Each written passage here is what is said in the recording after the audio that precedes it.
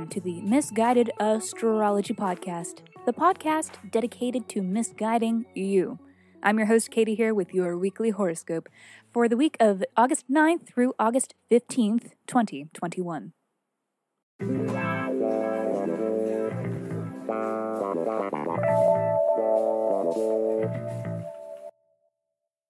Welcome back to the podcast where I do not know you. But it might seem like I do, because I am sharing musings that are based on the sun, and the moon, and the planets, and shit.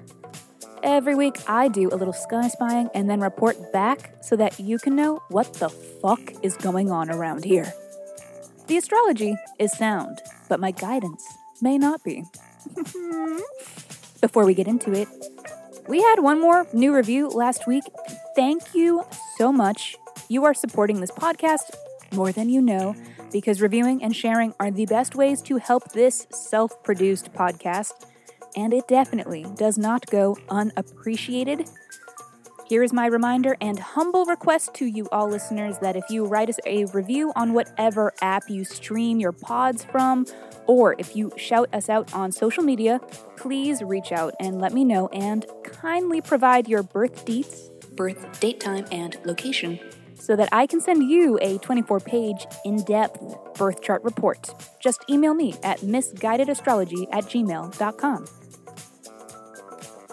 The full-length episodes where we answer listener questions by reading their birth chart are back. A new episode is going to be out this Thursday, and we are always taking new submissions for these episodes. So, if you aren't afraid of receiving a little misguidance, please write in and be sure to include your birth details and a question that is unique to you that you are hoping that the sky can help answer.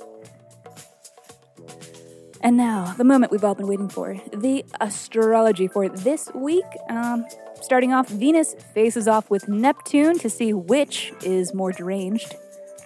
Then, mutably charged planets Mercury and Jupiter face off to see which is more chaotic.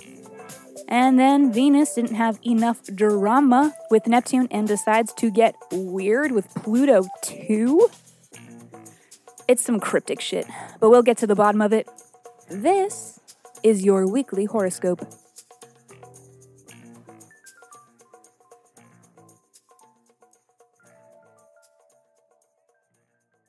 Gemini. Shall we begin on Monday? Venus opposition Neptune.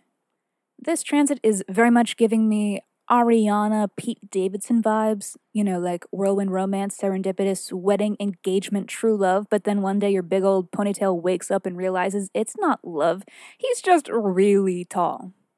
This transit is fantastical love. It's an illusion. It may be too good to be true, but it is intoxicating. It's infatuation, and it is not built to last.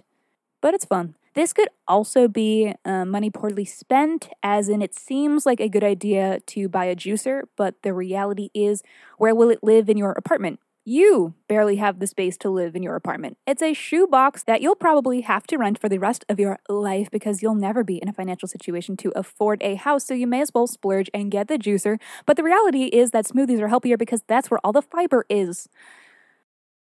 Be careful in spending and investing. But don't shun inspiration. I think the best way to work with the energy of this transit is to feel creative, dress in a way that's fun and colorful, or flashy, or dreamy, or flamboyant, or whatever. Go dance, or enjoy music by whatever means. I don't know, be a whimsical, manic pixie bitch. Tuesday. Mercury opposition Jupiter. Be careful not to get carried away. Again, but this time, the vibe is that friend who does too much coke and has a lot of, quote, great business ideas. Or, in a kinder and hopefully more relatable example, two mutable best friends who, whenever they get together, stay up all night brainstorming yet another podcast idea that they will never actually pursue.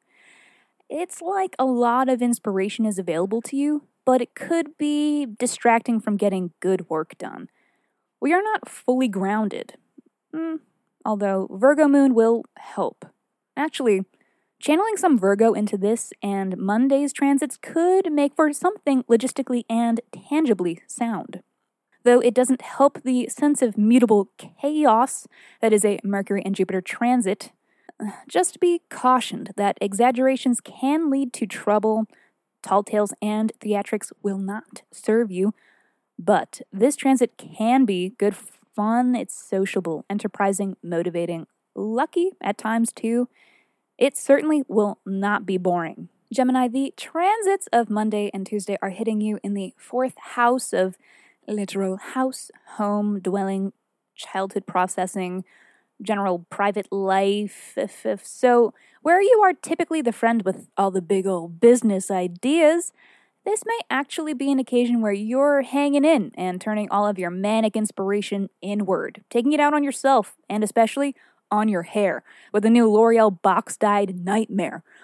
Whatever you do, put the scissors down. Thursday. Venus trine Pluto. Fuck your way to the top. Just kidding. But what else could this mean? Sex is power? Beauty is power? Venus and Pluto. Okay. We are empowered by the support we feel from those who provide us love and affection. Yes. Okay, that is it. Crushed it, but still. A good day to make some money on OnlyFans. Not gonna lie. In addition to this, Mercury enters Virgo, its home sign, and for the duration of its stay here, communications are grounded and reasonable and well researched.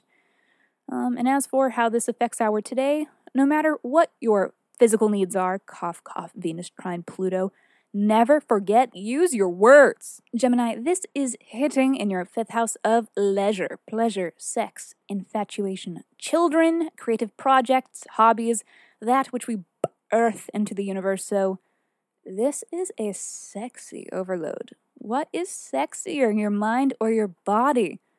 Neither, because it's both, you beautiful bitch. Friday. Okay, wasn't done. Saturday. All right, what the fuck? Sunday. Stop. All right, Venus at 29 degrees of Virgo, the Virgin. Love with all the power in your pussy. Alrighty, Gemini, that is all for this week. Thank you so much for tuning into the Misguided Astrology Podcast. I will see you next Monday.